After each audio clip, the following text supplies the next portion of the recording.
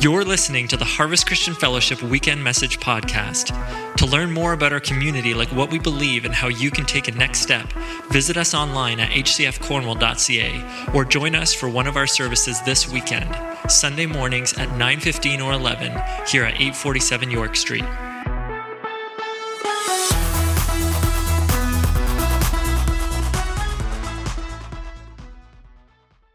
Good morning. Wow, are you guys having fun this morning or what? It's so fun worshiping together when, we just believe from the scriptures that praise opens that portal into the heavenly realm and just allows us to experience the presence of God in a very felt and pronounced way. And when we all do that, when we're all opening that door as we were this morning, it's just so wonderful to sense God in a powerful way like we did. So thank you, worship team, but thank you, worshipers. You're really the worship team out there. And man, you guys just went for it. And as I'm sure was your experience, as was mine, it was, wow, it's just so amazing. And it's in those moments that we believe that you can know God and know Him better as you personally experience Him, not only here during the week, but at home as you learn to cultivate an attitude of worship. Online, how are you doing this morning? We just love our online people. This week I went into the Toyota dealership and I was greeted by Troy Hickman, who oversees that dealership, and he greeted me with, "Hey, Pastor."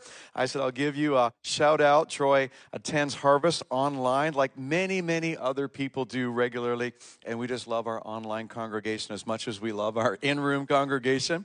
And he told me that his wife kicks him to the basement when he watches church because he likes to play it loud. And I think this morning would be a great time to play it loud.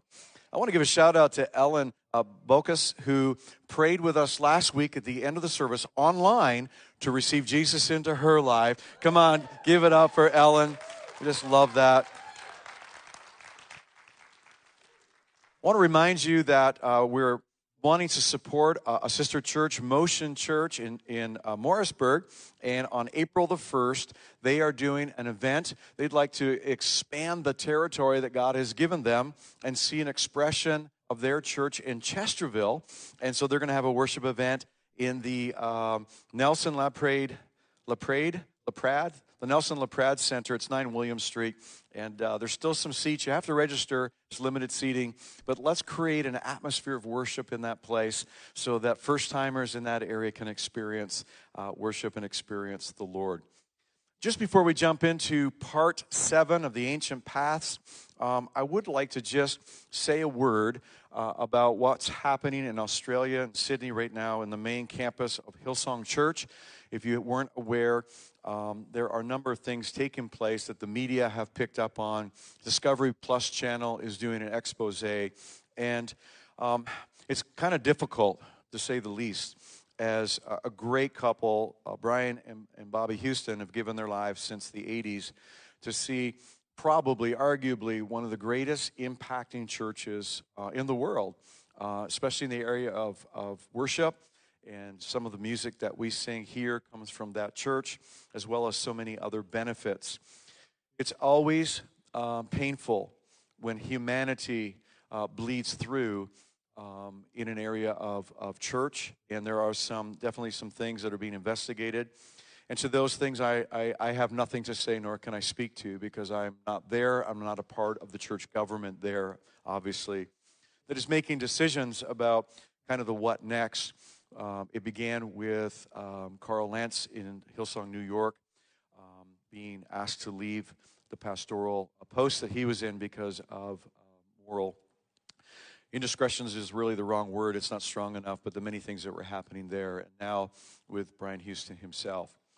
And I would simply say this, that we're being invited by the oversight of that church to focus on the things that have been done in the name of the Lord over all of these years, and to pray for a church that obviously is going through some great difficulties when things happen in leadership.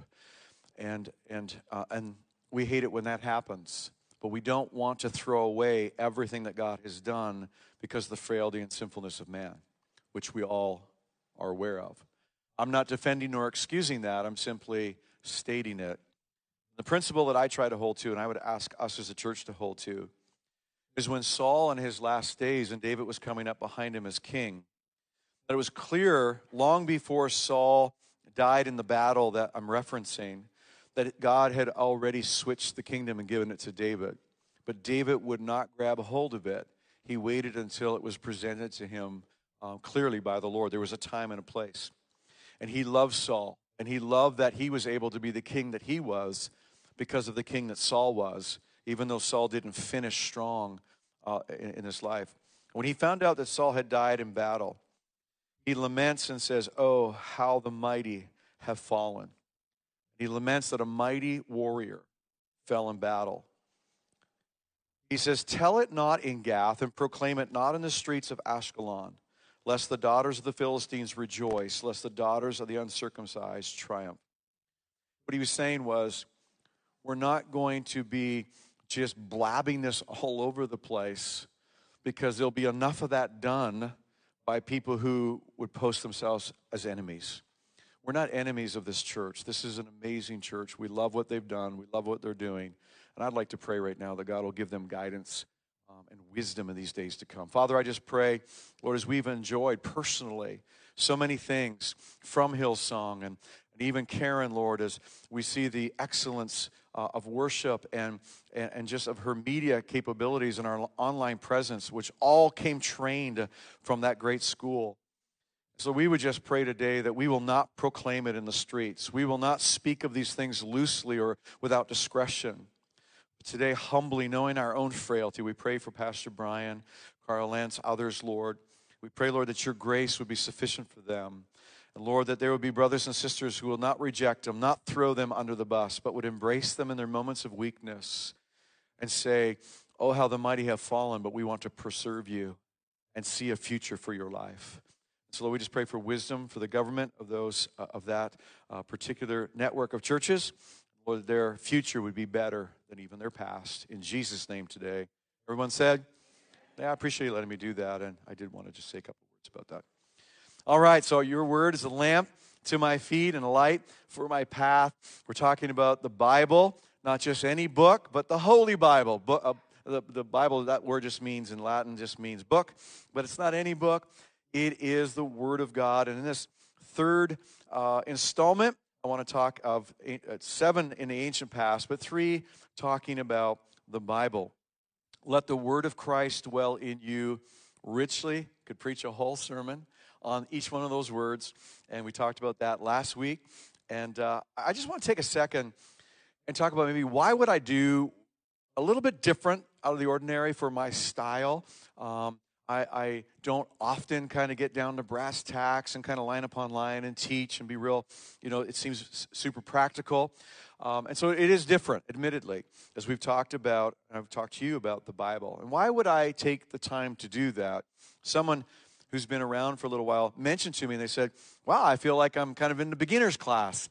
And so it's a reminder for those of us that were in the beginner's class a long time ago or whenever ago. And for so many that reading the Bible is new for you. And we never want to take for granted that there are always people that are here that are new and discovering their relationship with Jesus. And so the reason I would do a series like this is kind of taking a snapshot of the day that we live in, where there are a couple of extremes happening in churches. And one of them is, and we talk about kind of a religious, or we point in the New Testament, the Pharisees that, really just kind of did this with people, with the law, and said, don't ask questions. If you ask questions, you're rebellious. And I hope that's never been your experience here at Harvest. And if it has, we fired that person, and we're really sorry that you experienced that. No, that we want people to be able to ask questions. We want people to have, there needs to be honest dialogue about what the book talks about. And the church hasn't always been honest about that. And like the Pharisees in the New Testament, sometimes there's an attitude in church where it's just kind of, don't ask questions. You're rebellious if you are. How dare you ask why we do what we do? Because it's in the Bible, that's why. What happens with an attitude like that is that for someone who doesn't understand the Bible, they receive it in a way that they shouldn't, the way the Pharisees were trying to present it in the days of Jesus. And if you go to the Sermon on the Mount, Jesus' most famous sermon, he has line after line. You've heard it said, and he was talking about what the Pharisees said, but I tell you, and he explained what his words meant actually, and there were times it was hard to hear and hard to believe. But he was doing it in a way that he said, if you will embrace this as my word, I'll give you the grace and the power to fulfill it. You don't do it externally. And so many people want to live this book externally, but Jesus said it has to be internal. Say internal. And so the pendulum, and so we have kind of right-wing Bible thumpers. I don't mean to be facetious about that or cruel, but people that it would be more about what it says, and it's an external. We've talked about the tree of the knowledge of good and evil and trying to live there, and it's impossible. But on the other side of the pendulum is a reaction from some churches that said, we've blown it so bad that what we need to do is kind of just more of a kumbaya, kind of just settle in and lots of love. And the Bible, oh yeah, the Bible, that's a good book, you know. The Bible's good and we like the principles, but let's maybe like the story of Jonah, where a big giant fish swallows a man. That's not humanly possible. And he lived in the fish's belly for 3 days. And then the fish literally got sick of him and puked him up on the beach. And then he went off and preached in Nineveh. And, you know, there's probably some good principles there, but that kind of offends practicality and human reasoning. So that can't possibly really be actually the way it happened. Or there are churches that, because hell is a hard topic to talk about, and yet it's in the Bible. And churches that are taking it out of the Bible because they're like, it's too hard to believe that God would make a place like that. And I know it's in the Bible, but it must mean something else. And so instead of having the honest conversations and helping one another as we read the book, and so the pendulum, so it's gone on one side, this, on the other side, hey, whatever you like. You like something in there? Great. Take it out and it's yours. If you don't like it, and we hear this phrase over and over, I just don't believe that. I just don't believe that. I'm not just talking about the Bible. I mean, it's hard, even right now, social media particularly, where people will espouse some crazy ideas. There's no data, and they're just going, I believe it. And you're like, you know, they discovered a long time ago that the earth isn't flat, right? And they're like, no, I don't believe that. I believe it's flat. Well, why? I just believe it. And this inherent power in the belief system, and if you believe it, it must be true. And so contrary to a philosophy today called deconstructionism, which is creeping into the church, that we tear down ancient, you know, if it's old and if society's held to it, let's not anymore, let's deconstruct it, and let's just start all over again and figure it out for ourselves. And some of that's creeping into church circles and deconstructing the idea that there are absolutes in the book and that the book is an authority. So the reason that I've done this series is because I want to balance these tensions. And I don't want to do this. And I also don't want to go, hey, don't matter how we live or what we do. And so I started this series on the ancient paths, that we want the ancient paths, not because they're old, but because they're eternal. And then I started first with, these paths are important. And then I ended with truth, because remember, Jesus was full of grace. It's grace first, because without grace, then it's this, and this never gets in here. Right? Rightfully so. Because who wants to let it in here when it hurts so much out here? Because we're not honest with the conversation that you need the power of the Holy Spirit to even get into this book. Then I don't want to be on the other side either, where it's uncomfortable to talk about things, then we don't. And so we're not honest, and we're not declaring that Jesus said that this is the authority that we're to live with. So, not humanly possible. I guess Jonah offends my mind too, but I choose by faith to believe it because it's the Word of God. And I have learned in my life that when I put faith in the absolute of Scripture, it's never done me wrong. That the ancient path lights up and the roadway that God shows me. And you can say, it offends the human mind, and I don't believe that. Well, what about the virgin birth then? Do we just throw that out? Do we throw out the resurrection next week and Easter? You see, all of those things, everything that's in the book makes the before and after stories possible. When we were one way, and we're going to talk about that Easter, the blind man said, I was once, please explain what's happened to you. I used to be blind, and now I can see. For him, it was simple. But the religious minds were like, oh, how could I? No, what really happened here? I don't know. I used to be blind, and now I see. And we're going to celebrate my last point today that I'll disclose it about why can we trust this book? Because it has the power to transform life. I'm going to give you 7 reasons this morning why we can trust and put our lives on the foundations of the Bible, on this book. Heaven and earth shall pass away, but my words will never pass away, Jesus said. They're powerful and true. Jesus, I just pray you'd help us today. And for those of us, Lord, that it might be new to think about the Bible in terms of the authority, the written authority, that we rest and base our life. The wise man builds his house on the rock.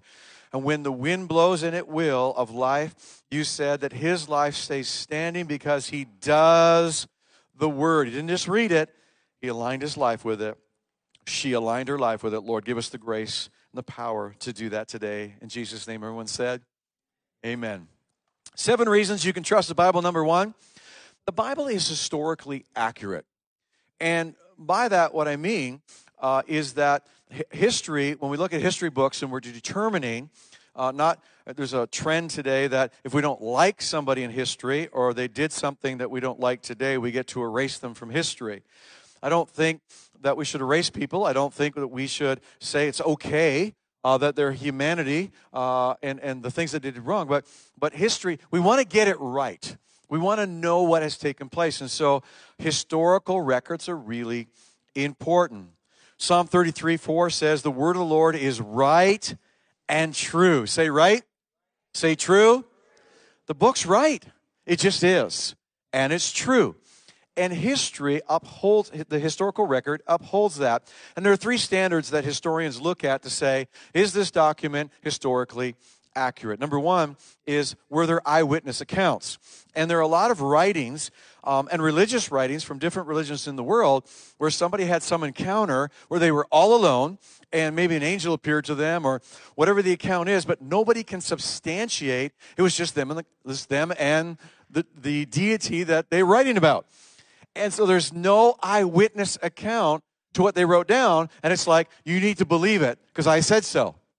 But the Bible is inherent. It was written, all the accounts, Old Testament, New Testament, that the other people, real live people, and like you say, when I read the genealogies, and this guy was married to that guy, and they had this guy, the Bible was going ahead and recording historically the real live people that now can be verified in historic records. And so those eyewitness people that saw what was written, the Gospels, 3.5 years of people following Jesus and writing down, and we have that historical record.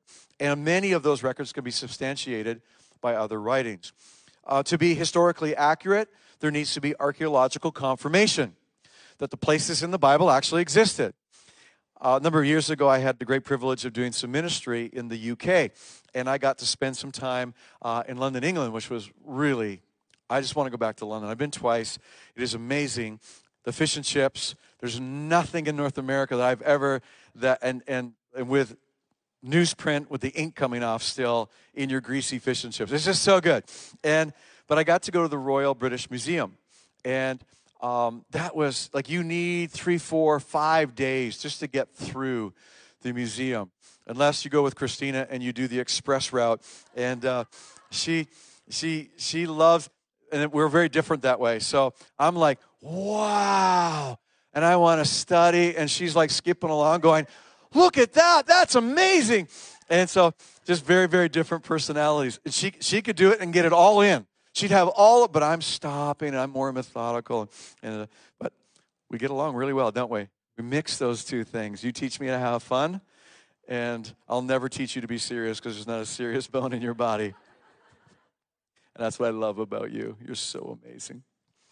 So if I can have the next slide up, I got to see this picture of an archaeological dig in Nineveh. Maybe it's not there. It's not there. I got a head shaking at the back. It's not there. All right. So a rock carving that we don't have a picture of that would have been maybe in the side of a building in Nineveh. And I'm standing there looking at it as I'm standing in the Royal Museum, and I'm going, Nineveh. That's where Jonah went to preach. And then I checked the dates, and that particular rock carving was contemporary to Jonah. And it wasn't written about Jonah. There was nothing in the rock carving about Jonah. But what fascinated me, and it kind of clicked, of how powerful the archaeological evidence is that maybe Jonah was standing right beside that building's rock carving, and as it has information or advertising, whatever it was, and Jonah's preaching about the goodness of God, and right there, that rock carving was a part of it. And so archaeological confirmation throughout the scriptures, and it's very powerfully tells us that the historical record of this book is accurate. At the turn of the 19th century, we didn't have archaeological evidence for the Hittite Empire. And the Hittites are mentioned 50 times in the Old Testament. And so, kind of important, not an obscure people group. And they had, all of the people groups are being discovered and found archaeologically. Wow, that's what the Bible said. And there it is. And so the Hittites hadn't been found until 1906. And there was an archaeological dig that unearthed the Hittite Empire and was able to verify everything the Bible says about the Hittites. Number two, the Bible can be trusted because it's scientifically accurate. This is a fun one. I have a science background. I have a degree in biology, but gave myself to in some way, all of the sciences, but specifically I majored in biology. Psalm 148, verses 5 and 6, let every created thing give praise to the Lord, which we fulfilled that this morning. For he issued his command, and they came into being. He set them in place forever and ever. His decree will never be revoked. His decree will never be revoked. We hear this phrase, especially during COVID, trust the science. Yeah, okay, so there was some nervous laughter in the room. And here's the thing about science, is that it evolves and it changes as we get more knowledge and we do more data and we study. But as you look at different topics scientifically, even when I was taking science at the University of Western Ontario almost 40 years ago, we were just discovering how the cells in our body talk to each other. So the brain talks, but the cells talk to each other. It's really fascinating. And they came up and devised a theory as to how cells in the body were talking to each other. And that since has changed. They've got more information, and the science has evolved. The science is broader, and we're trusting that science more as it proves itself out over and over. But here's the deal. If you go back in history, and I mean centuries and millennia, that there have been some things held to and thought about that we've since realized, well, that was just nuts. That was just crazy. How did they ever believe that? But based on the knowledge that they had on the time. The Bible was written over 1,600 years. We talked about that last week. And so you would presuppose that over 1,600 years, science would have changed based on knowledge that they would have gained in those 1,600 years. But the decree of the Lord, the word of the Lord, can't be revoked. And what we see in the Bible is the Bible just slides these little one-liners in, scientific information, long before society or men discovered what God already knew and God declared in his word. So the science in the Bible didn't change. And what I'm saying is, over 1,600 years, maybe a few things slipped in as the writers just wrote it because that's what they believed in the day. Trust the science. Don't trust the Lord. Let me show you a couple examples of what I mean. So, For centuries, the earth was thought to be flat, even though some people have resurrected that. If you sailed too far in the world, you would fall off the edge. And that's what really was the whole premise and the thought that the earth must be flat. Because when we look, we see that's what we see. Well, in 700 BC, Isaiah, 700 years before Christ, Isaiah writes this in Isaiah 40, verse 22. He's enthroned above the circle of the earth. God's enthroned, and specifically the circle of the earth. That Hebrew word, we get our English word globe or sphere from. Oh, it's just an accident. No, it's just God sliding that in. Someday they're going to figure it out that I made it round, and let's just get the scientific record correct, and we're not going to, and so God's remember I told you, every word is in the Bible because God wants it there, sphere, globe. How about this one? For centuries, ancients thought there had to be something holding the earth up. As we looked into the sky, we see the moon, and is it just hanging there? It must something. And so the Greeks said it was Atlas. Atlas, the god of, holding the earth up. And Hindus, they had all kinds of different kind of mythical animals holding up. And so the ancients couldn't get their mind around how can it just be hanging in the sky. And so Job said this. We believe that Job probably lived around the time of Abraham and wrote the book of Job before Moses completed and started writing. And so probably the oldest written is Job. He spreads out the northern skies over empty space. He suspends the earth over nothing. It's just there, said Job. And Job must have went, are you sure? Are you sure about that? Like, you want me to write that? You want me to write, it's just hanging there? Really? God, you want me to write that? All right, sure, book. I'll just write it the way you want to write it. Jeremiah 33:22. The stars of the sky cannot be counted.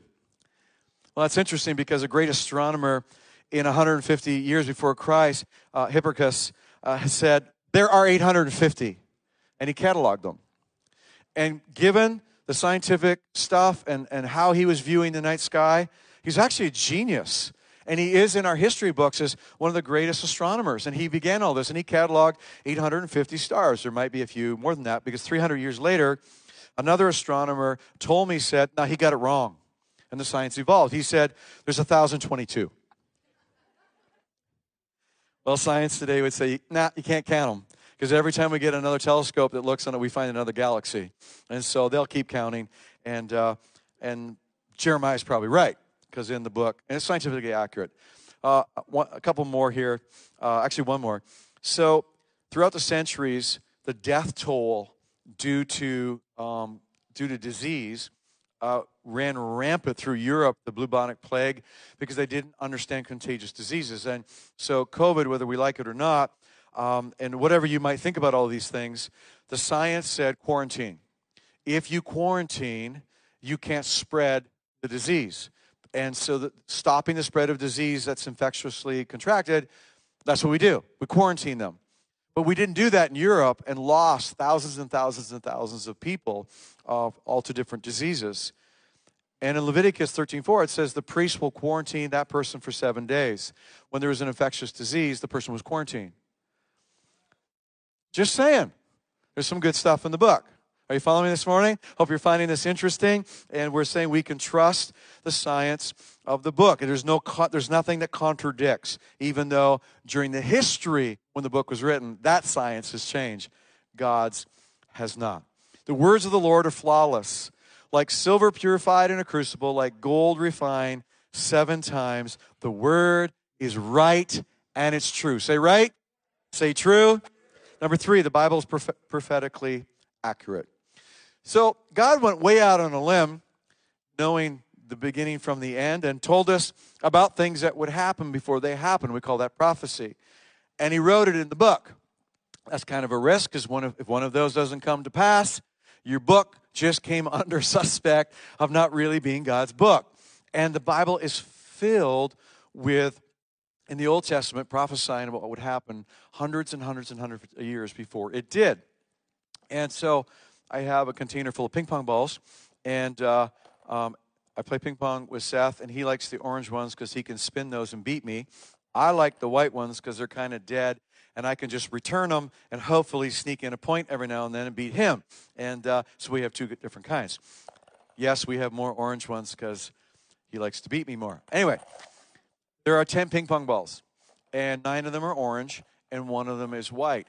And so if you took math in high school, you knew about probability. If you took math in high school and you're having a moment right now because that was really horrible for you, grace and peace be yours right now, and I don't want to lose you right now. And if you begin to trigger, just ask the person beside you to lay hands on you and pray, and we'll just deal with that, all right? I really liked math and probability. I really got into probability, and so the probability of pulling out the white one is 1 in 10. 1 in 10.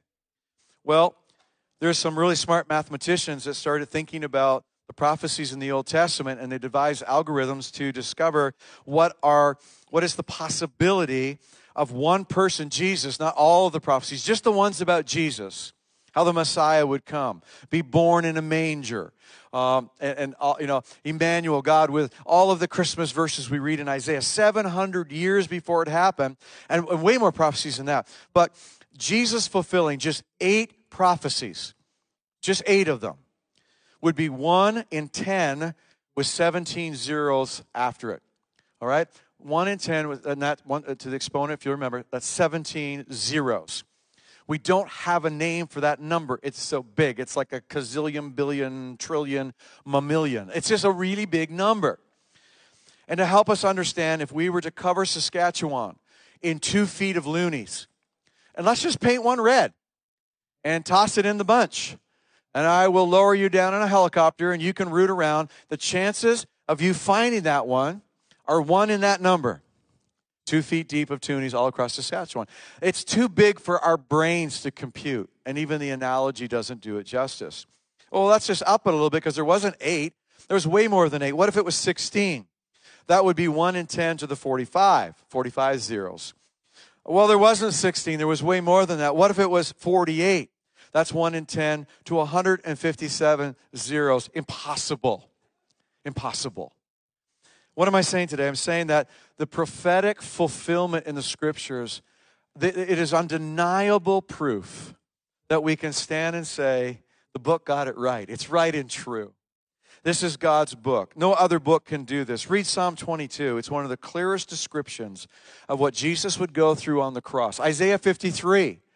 Clearest descriptions before capital punishment on a cross was ever even considered or thought about. How does that happen? The God who is the same yesterday, today, and forever wrote the book. How are we doing? All right. Number 4, the Bible is thematically unified. I won't really talk about this. We did it last week. Luke 24:27, and beginning with Moses, Jesus said, in all the prophets, he explained to them what was said in all Scripture concerning himself. The fact that so many different authors wrote, and yet there's one thing, and it's Jesus. Number 5, this one's kind of important for proof. The Bible was trusted by Jesus. He said, for truly I tell you, until heaven and earth disappear, not the smallest letter, not the least stroke of a pen will by any means disappear from the law until everything is accomplished. He said, all of it is the Word of God. And Jesus said, I trust it. And so I want my followers to trust this. And so if we've said, I want to be a Christ follower, I want to enjoy all of this wonderful things of following Jesus, your word is a lamp unto my feet. We can trust the book, the holy book. Number 6, the Bible has survived attacks. It's not always been a book everybody loves. Throughout society, the Bible is the most despised, derided, denied, disputed, dissected, outlawed, and destroyed book ever. But it's still here. Number 1 bestseller. How does that happen? A great French philosopher, Voltaire, he once said, and he was in the late 1600s into the 1700s, he once said, in 100 years, the Bible would be forgotten and it will be an unknown book. He may have visited Quebec because I can't do a French accent. That's what he said. And I am not trying to be facetious about Voltaire. He was a great philosopher, but he had funny ideas about the Bible. And 100 years later, just a sense of humor I think that heaven has. 100 years later, the Geneva Bible Society had purchased his home and put the Geneva Bible Society in the house of the philosopher who said, in 100 years, we'll never remember the Bible again. And the Bible Society was pumping Bibles out of his house. Number 7, as we're ending this morning, the team's coming up. The Bible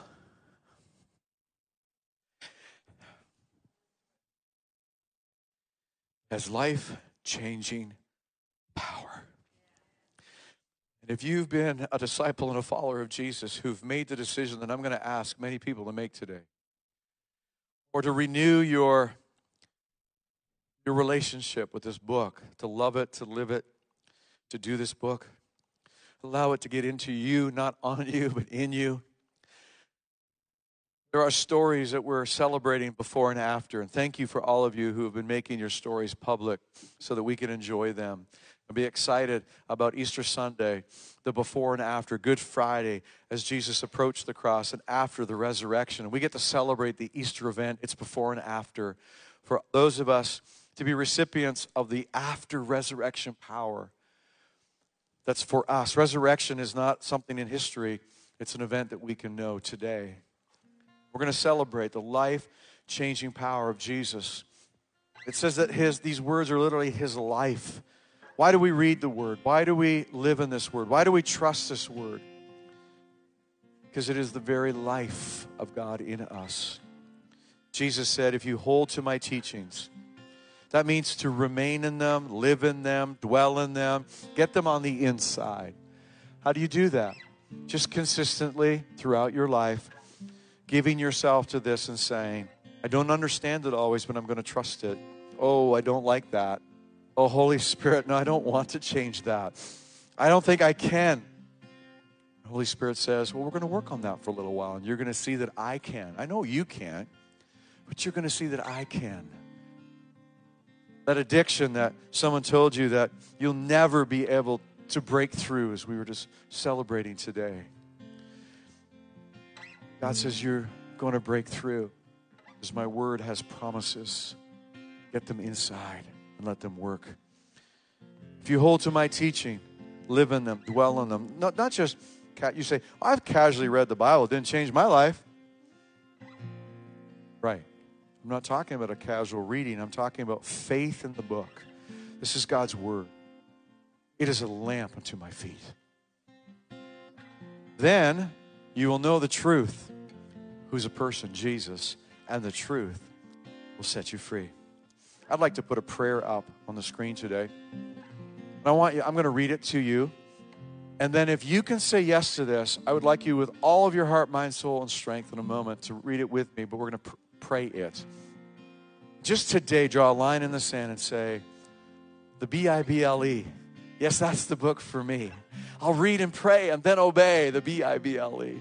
If you're old like me, you said that in kids' church when you were little. Let me just read it. Dear God, from this day forward, I accept the Bible as your flawless word to me. And I will make it the final authority for my life, even when I don't understand it.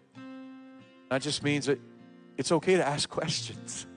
No one's going to tell you you're rebellious here. No one's going to tell you that, oh, don't ask that question. We'll enter in to open and honest dialogue. When it's not popular, easier, even when I don't like it, you are God and I'm not. Thank you for loving me enough to speak to me through your word. I want to love your word, learn your word, and live your word. All right, you know the content. I wouldn't ask you to pray it unless you knew it. Look at the screen. Let's pray it in unison today. Make it a prayer. Make it a prayer from your heart. If you're not ready, that's okay. We believe that the Holy Spirit will get you ready to be able to say this. And if you're not ready, tell the Holy Spirit, I want to be ready. I'm not there yet.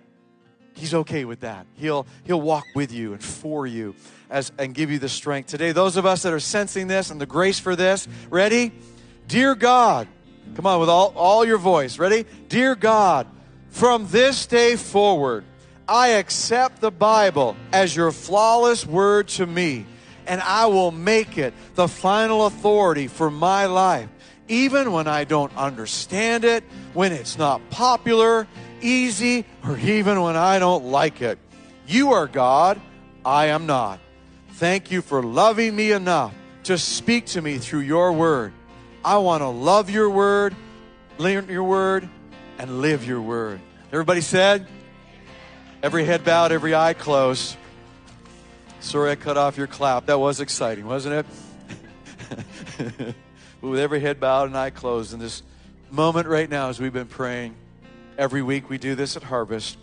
Last week, Ellen made a decision online because we opened up space to say it's super important to know that Jesus did something 2,000 years ago, and we call it Easter today, but he did it for you. God so loved the world that he gave his only son, Jesus. You see, he took what I deserved and what you deserve. We are all born sinners separated from God. Sin is real. But there's a real solution for it. And that's not trying to do enough good things in life to try to counterbalance all the bad things, because you never will and you never can. As Dean shared in his story, as he pursued a hedonistic and materialistic life, he said, I came up empty. I couldn't find significance in life or meaning until I found Jesus. Well, we're the ones that are lost. Jesus knows who you are, where you are today. He might just be knocking on your heart's door right in this moment, in this service. If you're here today and you would say yes to what he did for you, it's not enough that you would say, yes, I believe in the cross and Easter, and that's good enough for my mom or my dad or maybe people that are here. No, he's offering it to you today. He's holding out eternal life to you today. The Bible says by receiving it, saying yes to it. I believe that's for me. It's in the Bible. I've heard it today. If that's for me, I want that. Then I would offer it to you very practically today in the form of simply saying, I'd like to receive Jesus today. I want to pray with you to do that. If that's you today, with every head bowed in this place, just for privacy in this moment, would you lift your hand so I could see it? Anywhere in this room, just so I can see. Thank you. God bless you. God bless you. Thank you. At the back, yes, thank you. Thank you, thank you. Anyone else today? I want to invite you today, if you've raised your hand to receive Jesus today online, and it happens so often online, where you're with us in the room today, Jesus is talking to you right now. Congregation, let's pray this prayer with these folks that have raised their hand. Come on, in faith, pray this with us. Dear Jesus, thank you that you love me, that you died for me. I receive your forgiveness now. Take away all my sin. Put your new life in me. I'm excited to live my new life with you in my heart. Amen. Hey, come on. You prayed that prayer. We believe you're born again. Do us the greatest honor if you prayed that prayer in the room today, that you would see someone in a green shirt today and just say, I prayed the prayer. We have a gift of a Bible we would love to give you. Online, we want to tell you what your next steps are. We don't want you just at this point. You have a journey ahead of you, and we'd love to explain that to you. God bless you, Harvest. We're going to be dismissed in a moment as we just finish worshiping the Lord. So free, washes over me. You have made me new. Now life begins with you. It's your endless love pouring down on us. You have made us new. Now life begins with you. Oh, your grace, sing it again.